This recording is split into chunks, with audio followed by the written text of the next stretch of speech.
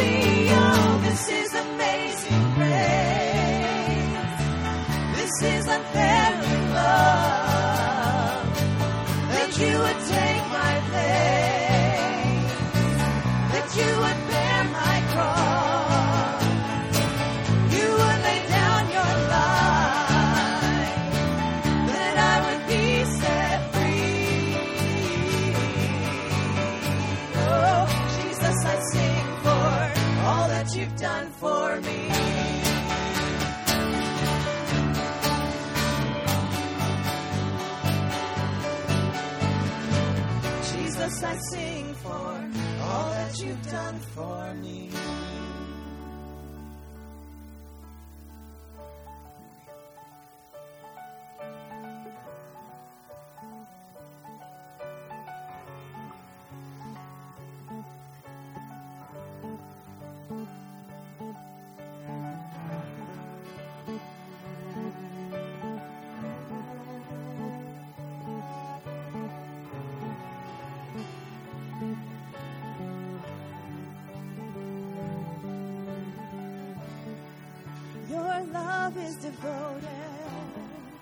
Like a ring of solid gold, like a vow that is tested, like a covenant of old. Your love is enduring through the winter rain, beyond the horizon. mercy for today.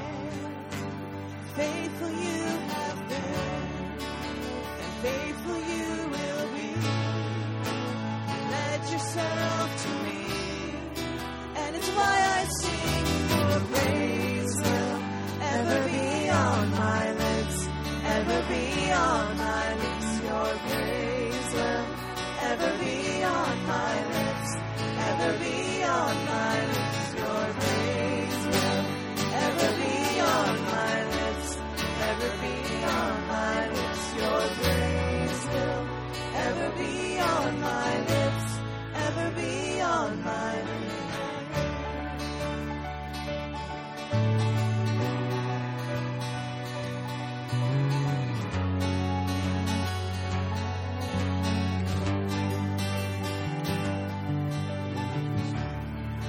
You father the orphan, your kindness makes us whole. You shoulder our weakness, and your strength becomes our own. You're making me like you, clothing me in white, bringing beauty from ashes.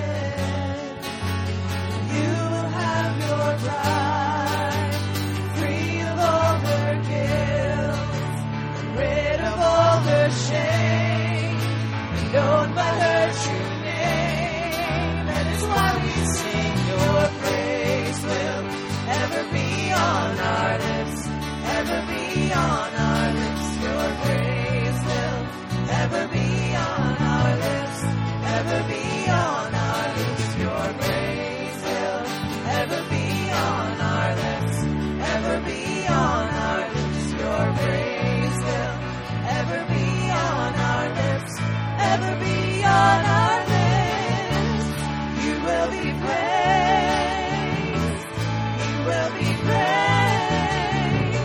With angels and saints we sing, worthy are you, Lord. You will be praised, you will be praised.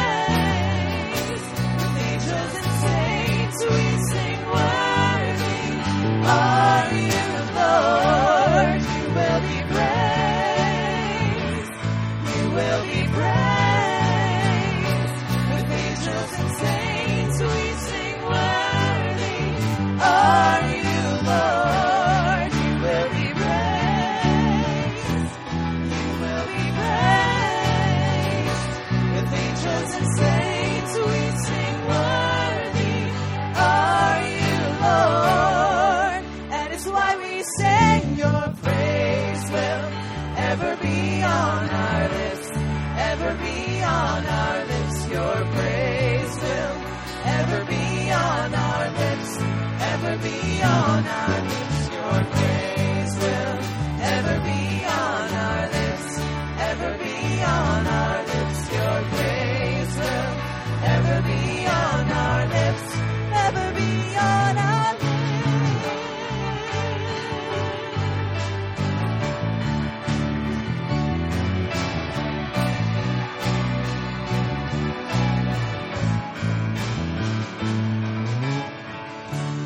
You will be praised, you will be praised.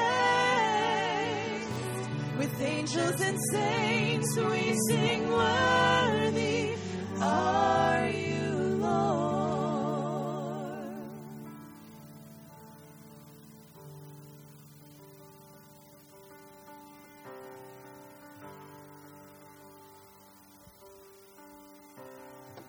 Alone in my sorrow and dead in my sin, lost without hope, with no place to begin. Your love made a way to let mercy come in. When death was arrested, my life began. Ash was redeemed, only beauty remained. My orphan heart was given a name. My morning grew quiet, my feet rose to death. When death was arrested, my life began. Oh, your grace so free washes over me. You have made me new, now life begins with you. Released from my chains, I'm a prisoner no more.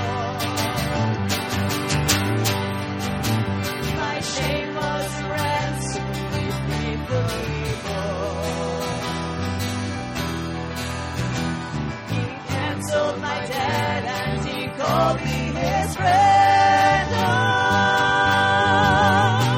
when death was arrested and my life began. Oh, your grace so free washes over me. You have made me new, now life begins with you. It's your endless love pouring down on us. You have made us new, now life begins with you. Oh, yes, it does. Our Savior displayed on a criminal's cross. Darkness rejoiced, though heaven had lost. But then Jesus arose with our freedom in hand. That's when death was arrested and my life began. That's when death was arrested and my life began. Oh, your grace so free washes over me. You have made me new, now life begins with you. It's your endless love pouring down on us. You have made us new, now life begins with you. Oh, we're free, free, forever we're free. Come join the song of all the redeemed. Yes, we're free, free, forever, amen. When death was arrested and my life began. We're free, free, forever we're free. Come join the song of all the redeemed. Yes, we're free, free, forever, amen. When death was arrested and my life began. When death was arrested and my life began. That's when death was arrested and my life began. Amen. What a great word as we begin our worship today, that we have been set free. So glad you're here. It's always great to see you as we gather together for worship. Take a few moments and share a word of encouragement and greeting to others who are here as well in worship.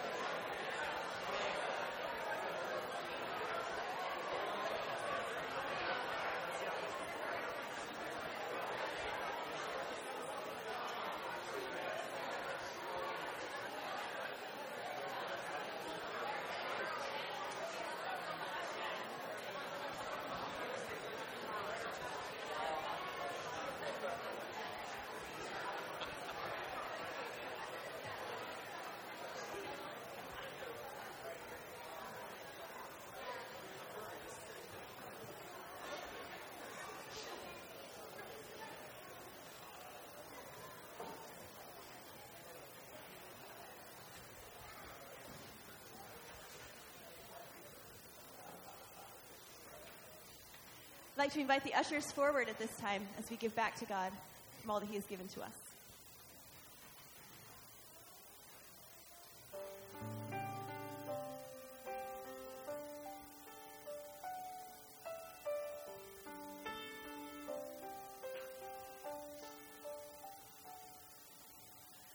For God so loved this sinful world, his only Son he freely gave, that whosoever should believe eternal life should have.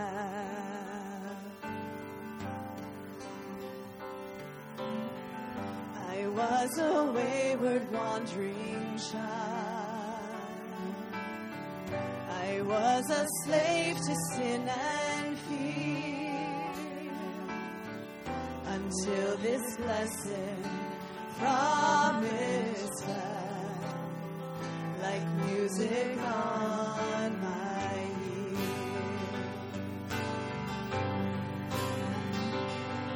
It's true, the promise is true, God's wonderful promise is true. For I've trusted and I've tested and I've tried it, and I know his promise is true. Sing with us. Eternal life begun below now fills my heart and fills my soul.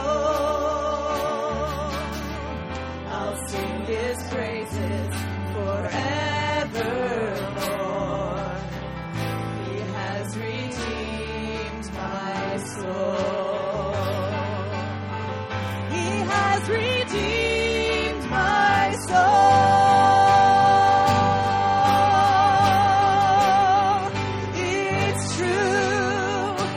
Promise is true, God's wonderful promise is true.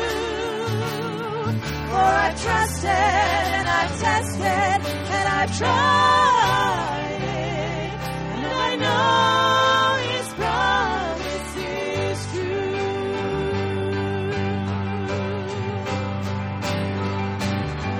The whosoever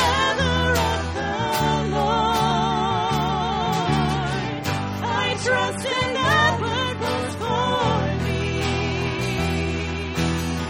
I took him at his gracious word. From sin he set me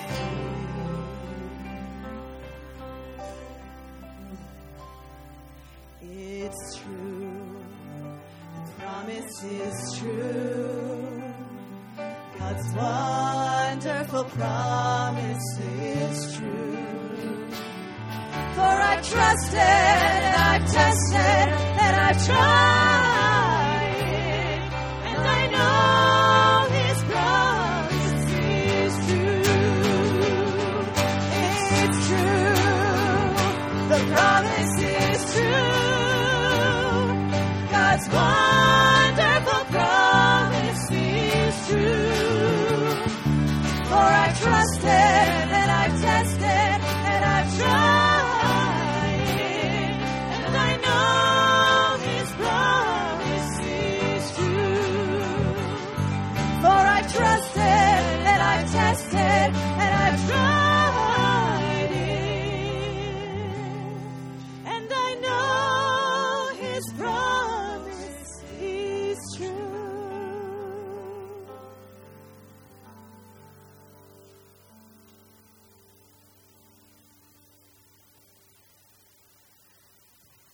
Pretty amazing to think about those words, that God's promise is true.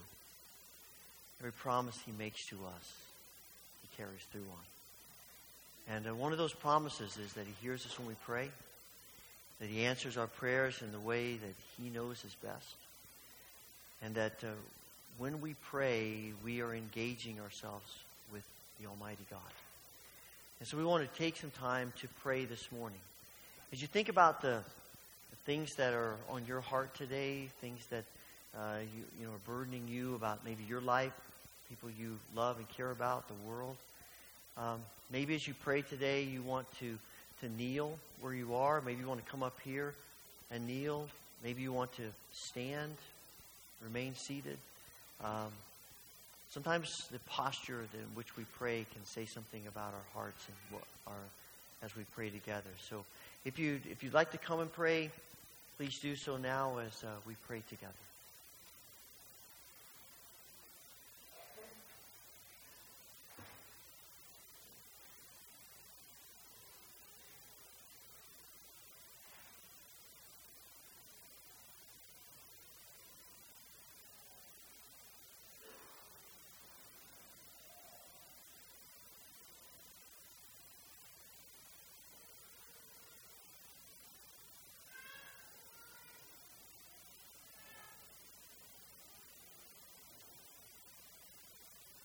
Heavenly Father, we want to thank you today that your promises are true. That when we pray, you hear us. You love to hear our prayers. We are not burdening you. We are not exasperating you. We are doing what you want us to do.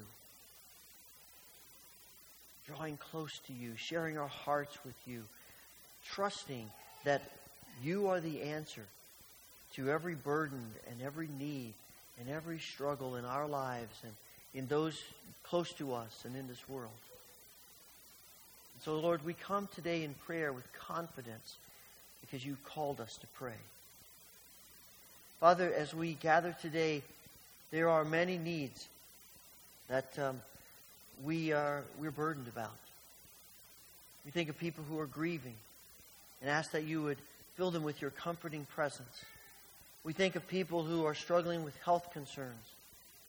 We pray for my dad and Stor Emmett and Ben King, Doris Esepian, Isla Shea, Sheldon Emerson, Laurel Bucher, for Bill Getty and for Warren and Ella Woolsey, Phil Muker, for Mike Raybuck and Bev Rett, and Micah Christensen and Linda Roth, and Dick Gould and Emily Cricklark, and others who are on our minds today, and we pray for your healing grace in each one of their lives. Father, we pray for other burdens that we live with. Financial burdens, relational burdens, tasks that are before us, the future that's uncertain before us. And for all of these things, we ask for your grace, your wisdom, and give us the ability to trust that you are at work when we see you and when we don't. Father, we thank you for the ministries of this church and all the ways in which we serve each other and care for each other and teach each other. Help us to continue to be committed to each other. We also pray for the churches around us, and we think of the Wellsville Salvation Army and Pastor Means. We pray your grace upon them as they minister to each other and to Wellsville and to the wider community. May your grace be evident in their lives and in their church. We pray, Father, for our nation, and we ask that you would continue to surround us with your grace, that we might be united in you. In all the ways in which we are divided, we would find your grace to look to you and to see you and to surrender to you. We pray, Father, for so many needs in our world. We think of refugees. We think of people who are dealing even again this week with acts of violence and terrorism. We ask, Father, that you will bring relief and peace and healing. Father, we pray for the work of your kingdom around the world. We thank you for the opportunity that the men's soccer team and the women's basketball team at the college have to travel to Costa Rica and Nicaragua. We pray that you would help them as they prepare. We pray that you would help them as they raise funds, as they make all of the necessary preparations, that when they go, they will minister your grace to others. And that you'll work in their hearts as they prepare to go, as they are there, and when they return. And Father, we pray for our brothers and sisters in many of the Gulf nations in the Middle East, and where there are workers there who are tent maker Christians. We pray, Father, that you will protect them. We pray that you will give them open doors to share their faith, and may the people around them see you in their lives, in just how they carry themselves, in their relationships. And may they bear witness to you and be agents of reconciliation and hope in places where there is great opposition and difficulty. Father, we pray that you will continue to open our eyes to your presence among us. Give us grace to continue to trust you as we surrender to you. And we ask all of this through the mercy of Christ, who goes to the cross for us and leaves us a model for prayer, which we now pray together. Our Father, who art in heaven, hallowed be thy name. Thy kingdom come, thy will be done on earth as it is in heaven. Give us this day our daily bread, and forgive us our debts as we forgive our debtors. And lead us not into temptation, but deliver us from evil. For thine is the kingdom and the power and the glory forever. Amen.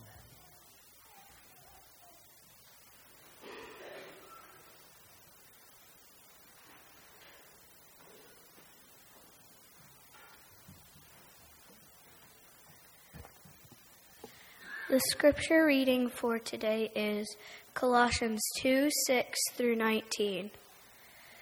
So then, just as you received Christ Jesus as Lord, continue to live your lives in him, rooted and built up in him, strengthened in the faith as you were taught, and overflowing with thankfulness. See to it that no one takes you captive through hollow and deceptive philosophy, which depends on human tradition and the elemental spiritual forces of this world rather than on Christ. For in Christ all the fullness of the deity lives in bodily form, and in Christ you have been brought to fullness. He is the head over every power and authority. In him you were also circumcised with a circumcision not performed by human hands. Your whole self, ruled by the flesh, was put off when you were circumcised by Christ, having been buried with him in baptism, in which you are also raised with him through your faith in the working of God who raised him from the dead. When you were dead in your sins and in the uncircumcision of your flesh, God made you alive with Christ. He forgave us all our sins, having canceled the charge of our legal indebtedness, which stood against us and condemned us. He has taken it away, nailing it to the cross, and having disarmed the powers and authorities, he made a public spectacle of them, triumphing over them by the cross. Therefore, do not let anyone judge you by what you eat or drink, or with regard to a religious festival, a new moon celebration, or a Sabbath day. These are a shadow of the things that were to come. The reality, however, is found in Christ. Do not let anyone who delights in false humility and the worship of angels disqualify you.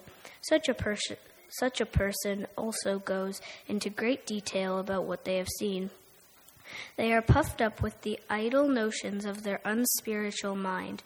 They have lost connection with the head, from whom the whole body, supported and held together by its ligaments and sinews, grows as God causes it to grow. This is the word of the Lord. Please stand and join us as we sing. And while we sing, children may be dismissed for Children's Church.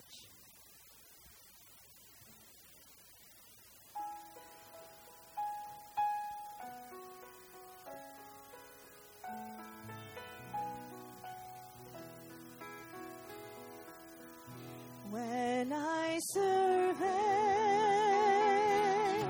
the wondrous cross on which the Prince of Glory died, my richest gain I count but loss, and for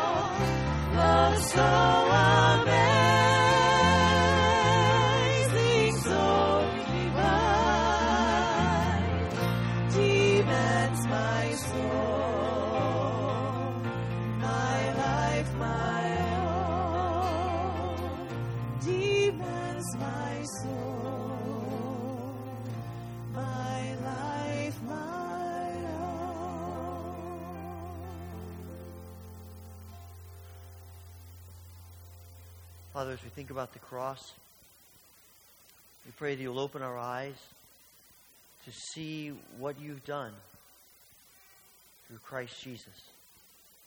Help us to see ourselves and to understand what you desire for us.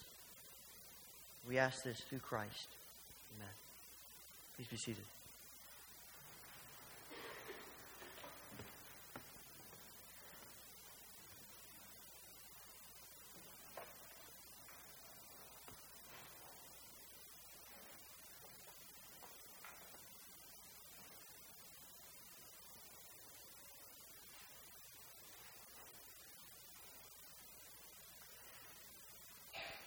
I mentioned last week about Michelangelo's beautiful sculpture, the Pietà.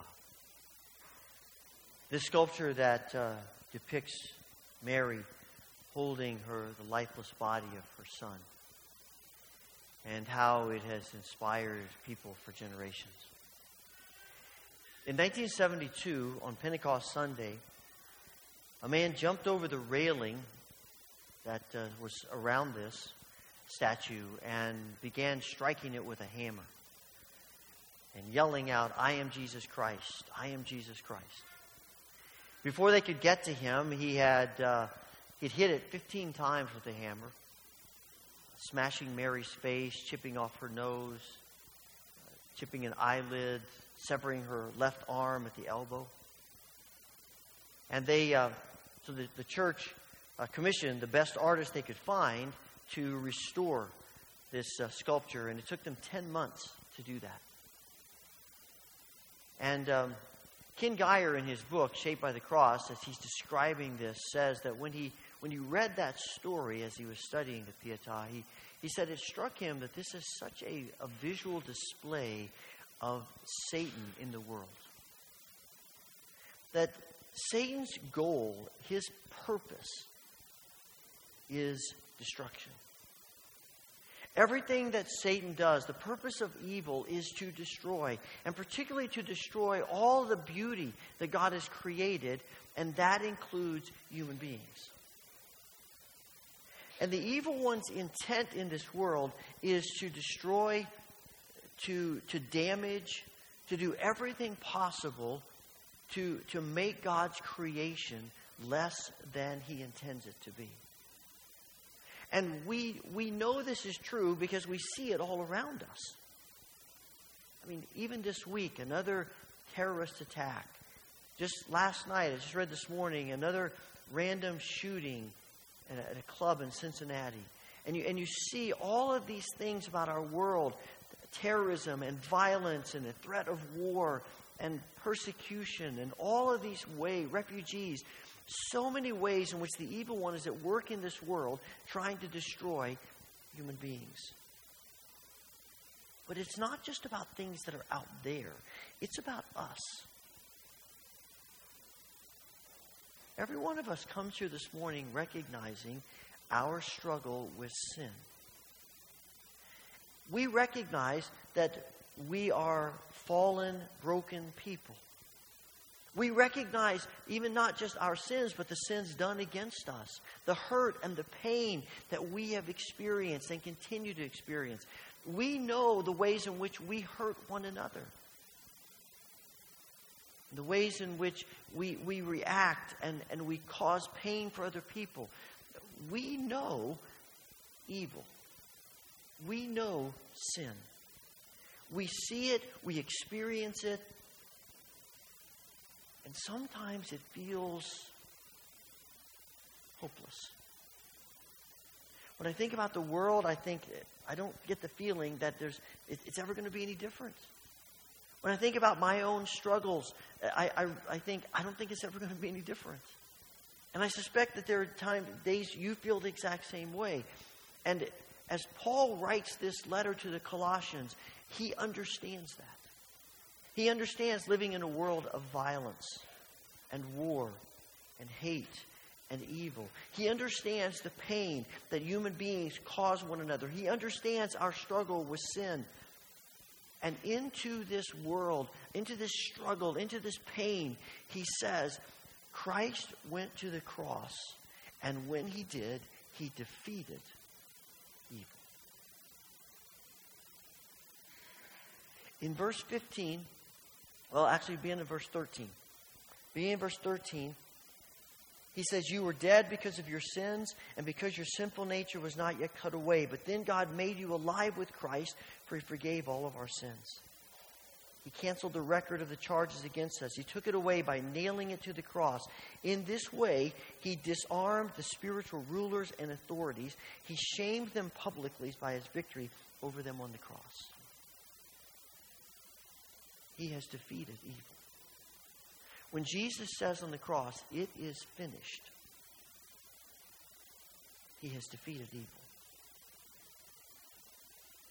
Now, it doesn't always look that way. When they lay Jesus in the tomb, it doesn't seem like he defeated evil. Even when Jesus rises from the dead, it doesn't seem like he's defeated evil. When he ascends into heaven, the world doesn't look all that much different than it did when he was born 30-some years before that. We still struggle with all of this stuff. We still struggle with all the effects of sin and pain and evil. But Paul says, Jesus defeated it.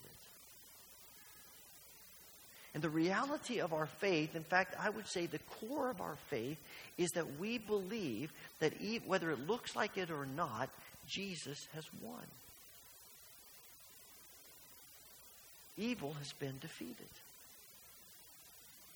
Now, we tend to think of evil being defeated as something that took place on Sunday, Easter Sunday of the resurrection. And that certainly is a part of it, because the cross doesn't have the kind of meaning that the Scripture tells us if there's no Easter Sunday. But quite frankly, Easter Sunday was the easy part. The resurrection is the easy part. God could raise people from the dead. He had done it before that. Jesus did it with Lazarus. And I know Jesus' resurrection was different. But God can raise people from the dead. Paul says evil was defeated at the cross. Because at the cross, Jesus surrenders himself to everything that evil can do. He takes it upon himself. And he conquers it. I mentioned a couple weeks ago the song by Michael Card. It starts out on a gray April morning as a chilling wind blew. 1,000 dark promises were about to come true as Satan stood trembling, knowing now he had lost, as the Lamb took his first steps on the way to the cross. Evil throws everything possible at Jesus, and he conquers it. He wins. And in his victory, we are set free. We are forgiven, Paul says. The slate has been wiped clean. It's as if all of our sins are written on a whiteboard and he's wiped them all off. We have been forgiven. And the world is no longer the same. Evil has been defeated. I think the difficulty in thinking that the cross is how God defeated evil is that it looks like Jesus loses. But the reality is that Jesus wins not by being more powerful, even though he is. Philip Yancey says in one of his books, Jesus didn't defeat evil by his miracles. He defeated evil by his death. And Jesus didn't defeat evil by all the ways in which we think we typically win. He defeated evil by love. And the reality of the cross is that love is the only thing that can defeat evil. Because in a sense, every other strategy plays into the hands of evil.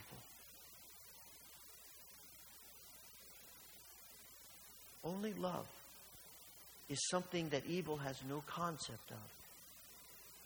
Only love could crush evil and sin. The famous passage of Scripture that we often quote, one of the first verses we learn as children. For God so loved the world that he gave his only Son. And there is something about God setting us free through love that changes our perspective about who God is. It is rooted in our view of God. There are a variety of theories about the atonement, about what Christ does on the cross. And one of those theories says that God is so angry with human beings and our human sin that he is ready to do away with us. And Jesus steps in between us and God and appeases God's wrath so that now God forgives us. I have a lot of trouble with that theory. It's almost as if Jesus sneaks down to earth without the Father knowing it and goes to the cross and then says, surprise, I've taken care of this. But the Scriptures tell us all over the place, from beginning to end, that the cross is not Jesus' idea. It is God's idea. It is the idea of the triune God. It is an act of the Trinity. That God plans this from the beginning because God doesn't have to be convinced to love us. He loves us. And this is not Jesus stepping between us and God. It's Jesus stepping between us and evil, between us and sin, that holds us captive. And he breaks the power of sin. He steps between us. This is not Jesus appeasing God. This is the fullest expression of who God is, of the heart of God. And we are just simply called to believe and to embrace and to receive and be set free. I think one of the issues that we wrestle with in freedom is that we have a tendency to think of freedom as something that's self-focused. And Paul is writing here, as he does so often, about trying to speak a word about legalism that has crept into the church. It's fascinating to me when you read through Paul's letters, almost every single one of them, in one way or another, comes back to that problem of legalism. Because there's something in the human nature that says, I want to create a formula. If we just had the right rules, then I wouldn't have to think. I wouldn't have to pray. I wouldn't have to really even engage God all that much. I just follow the rules and I'm good. And God doesn't want us following rules. God wants relationship with us. But it's our natural tendency to slide into a legalistic, rules-oriented kind of faith. And so Paul keeps addressing it. But the other problem we have is that we shift to the other extreme and say, well, if it's not about rules, then I can do anything I want. And it becomes a very self-focused, self-centered kind of freedom. No one's going to tell me what to do. I can do whatever I want, whenever I want, to whomever I want, however I want, because it's about me. And Paul says, no, it's about Jesus. Our freedom is not given to us so we can be self-focused. Our freedom is given to us so we can be Christ-focused, so we can let go of ourselves and bask in the presence of Jesus. When you're set free, you don't have to try to prove yourself to people. You can just be yourself in Christ. When you're set free, you don't have to hoard possessions. You can give things away because you know God will supply your needs. When you're free, we can serve other people. Whether we get any recognition from it or not, whether people serve us in return or not, we can just serve. When we're set free, we don't have to shape everyone into our image. When we're set free, we can let God work with people however He wants to. When we're set free, we give people freedom to be on their journey with Christ, just as we're on our journey with Christ. And they may be completely different, but that's okay. God knows. When we're free, we can love instead of hating. When we're free, we can care about the burdens and the pains that people are experiencing and know that God is at work. When we're free, we can be patient with people. When we're free, we don't have to try to control life. The freedom that we have in Christ is not just one more burden. It's letting go of the burdens. It's trusting God. It's believing that God is who He says He is, that God does what He says He's going to do, that He can be trusted. And we're free.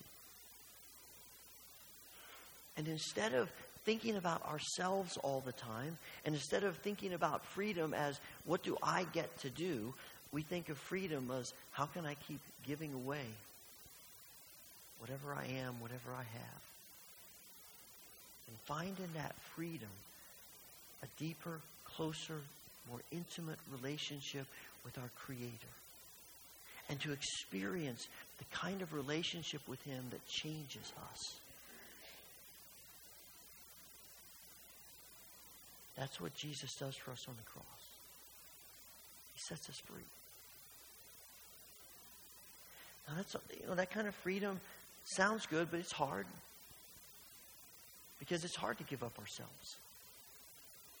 It's hard to not want to control life. It feels vulnerable. When we don't have our hands around everything, then it feels like life is out of control. It feels like things are vulnerable. It feels like we don't really know what the next step's going to be. And what it really does is it forces us to decide, are we going to trust God or not? And the point of this is not God's playing games with us or saying, man, I just want to try to get you to just let go of yourself, and I'm going to try to make your life more vulnerable, more miserable. The point of it is, when we're in this place, we trust God more. And in trusting God more, we find that kind of intimacy with God that we were created to experience.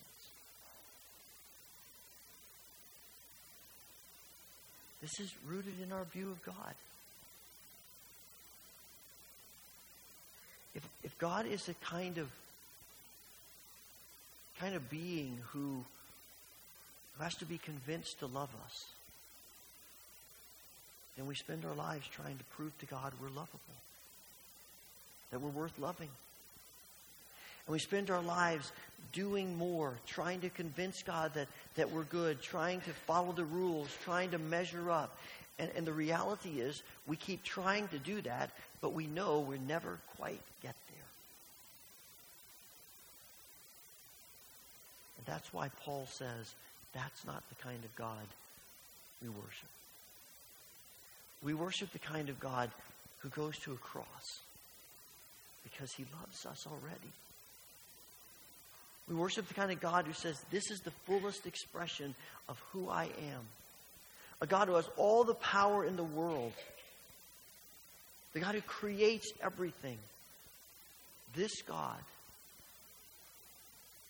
loves us so much that He's willing to step into all of evil, all that it is, to set us free from it in His grace. When you get to verse 16, Paul says, so if you believe all of this, therefore, don't let anyone change your mind. I think if I were to paraphrase what Paul is saying is, if you believe it's true, then live like you believe it. Live like you believe it.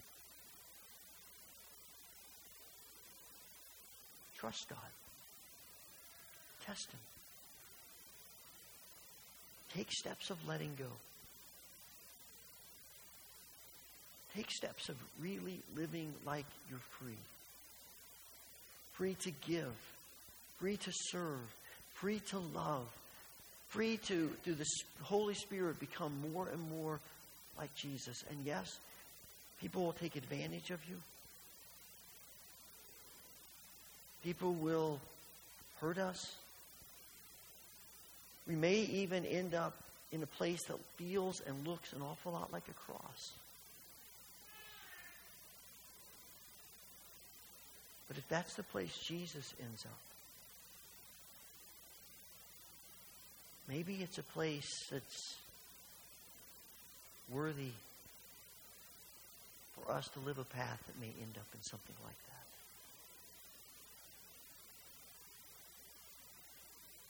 Christ goes to the cross to set us free.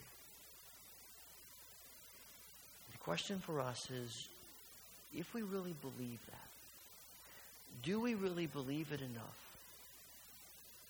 to live like we think it's true? In our relationships, in our work, in our homes, in the church? Do we believe it enough to live like it's true? Heavenly Father, we thank you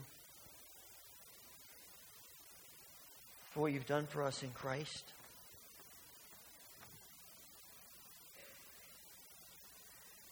We thank you for your love poured out to us. This undeserving grace by which we find freedom. Father, as we come to this table this morning, we pray that you will bless the bread and the cup. That as we eat and drink, we will experience your love and your grace and your freedom. Speak into the deep recesses of our hearts and our minds through this sacrament. That it might be food for our souls. And one more call to see who you are and to live like we believe it's true. We ask this through Jesus Christ. Amen. On the night that Jesus was betrayed, he took bread, he gave thanks to the Father in heaven, and he broke it. And he gave it to his disciples, saying, "Take, eat. This is my body which is broken for you. Do this in remembrance of me." And on the same night he took the cup. Again he gave thanks to the Father in heaven and gave it to his disciples, saying, "Drink from this, all of you. For this is my blood of the new covenant, which is shed for your sins and the sins of all people. Every time you do this, do it in remembrance of me." As you are released by Rose this morning, come to the front, tear off a piece of bread, dip it into the cup, eat it, and then you may return to your seat by the outside aisle. Altar rail's always open if you'd like to stay and pray. If coming to the front is difficult for you, or if you simply prefer, we have trays of bread and cups. We're happy to serve you in your seat. Just let the ushers know as your row is released. And I also have gluten-free wafers and cups here. Just let me know as you come forward if you would like those. I like to mention every time we take communion that we practice open communion here at the Wesleyan Church. It simply means you don't have to be a member of this church. Maybe it's the first time you've ever worshiped here. But if you come today with your heart open to Christ and with a desire to live and to experience freedom in Christ through the cross, then come.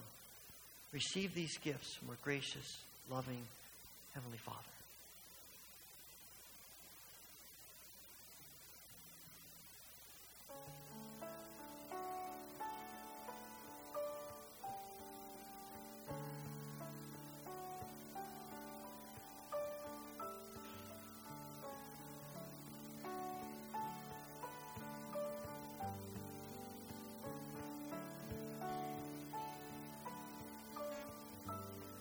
No one caught in sin remain beside the lie of inward shame, but fix our eyes upon the cross and run to Him who showed great love and bled for us, freely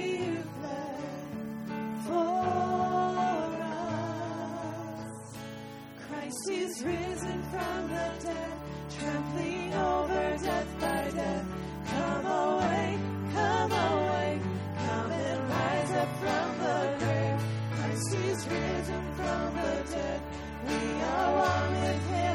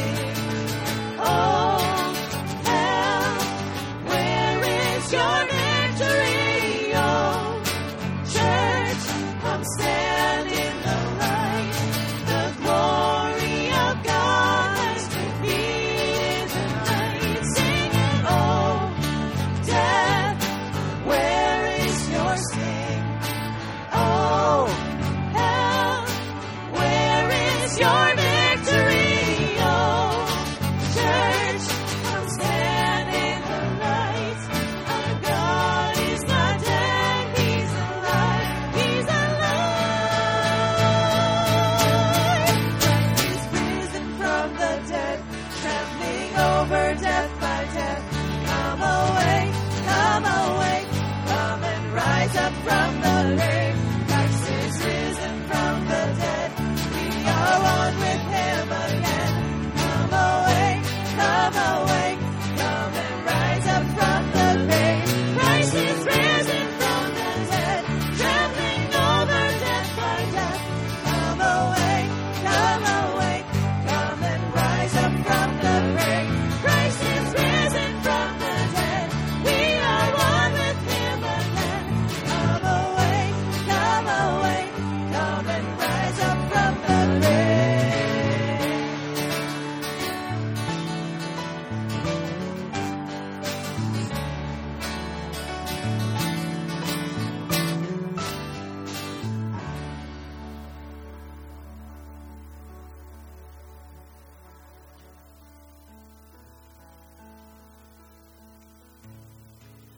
I hear the Savior say, thy strength indeed is small.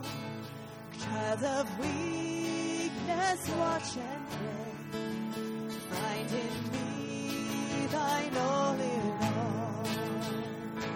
Jesus paid it all to him I owe. Sin had left a crimson stain, he washed it white as snow.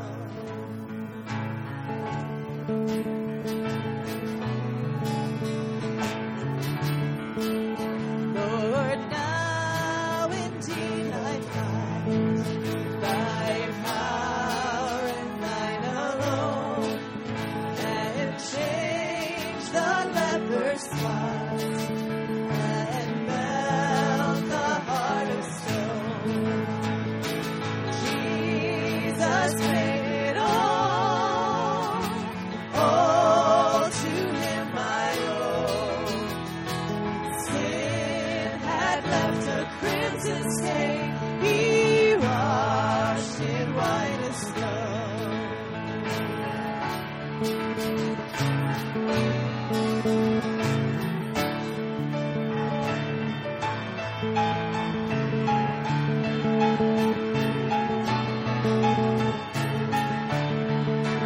And when before the throne I stand in him complete, Jesus died my soul to save.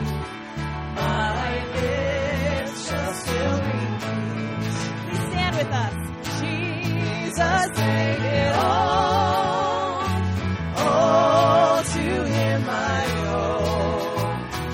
Sin had left a crimson stain, he washed it white as snow. Sin had left a crimson stain, he washed it white as snow. He washed it white as snow. He washed it white as snow.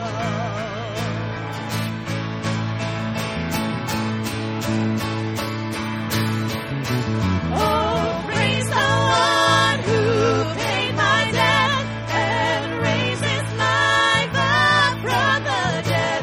Oh, praise the one who paid my debt and raises life up from the dead. Oh, praise the one who paid my debt and raises life up from the dead. Oh, praise the one who paid my debt and raises life up from the dead.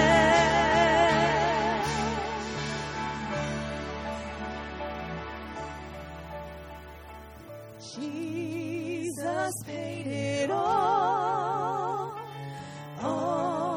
to him I owe. The sin had left a crimson stain, he washed it white as snow.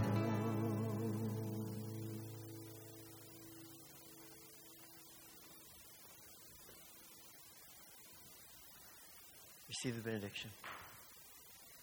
May the grace of the Lord Jesus Christ, the love of God, and the fellowship of the Holy Spirit be with you now and forevermore. Amen.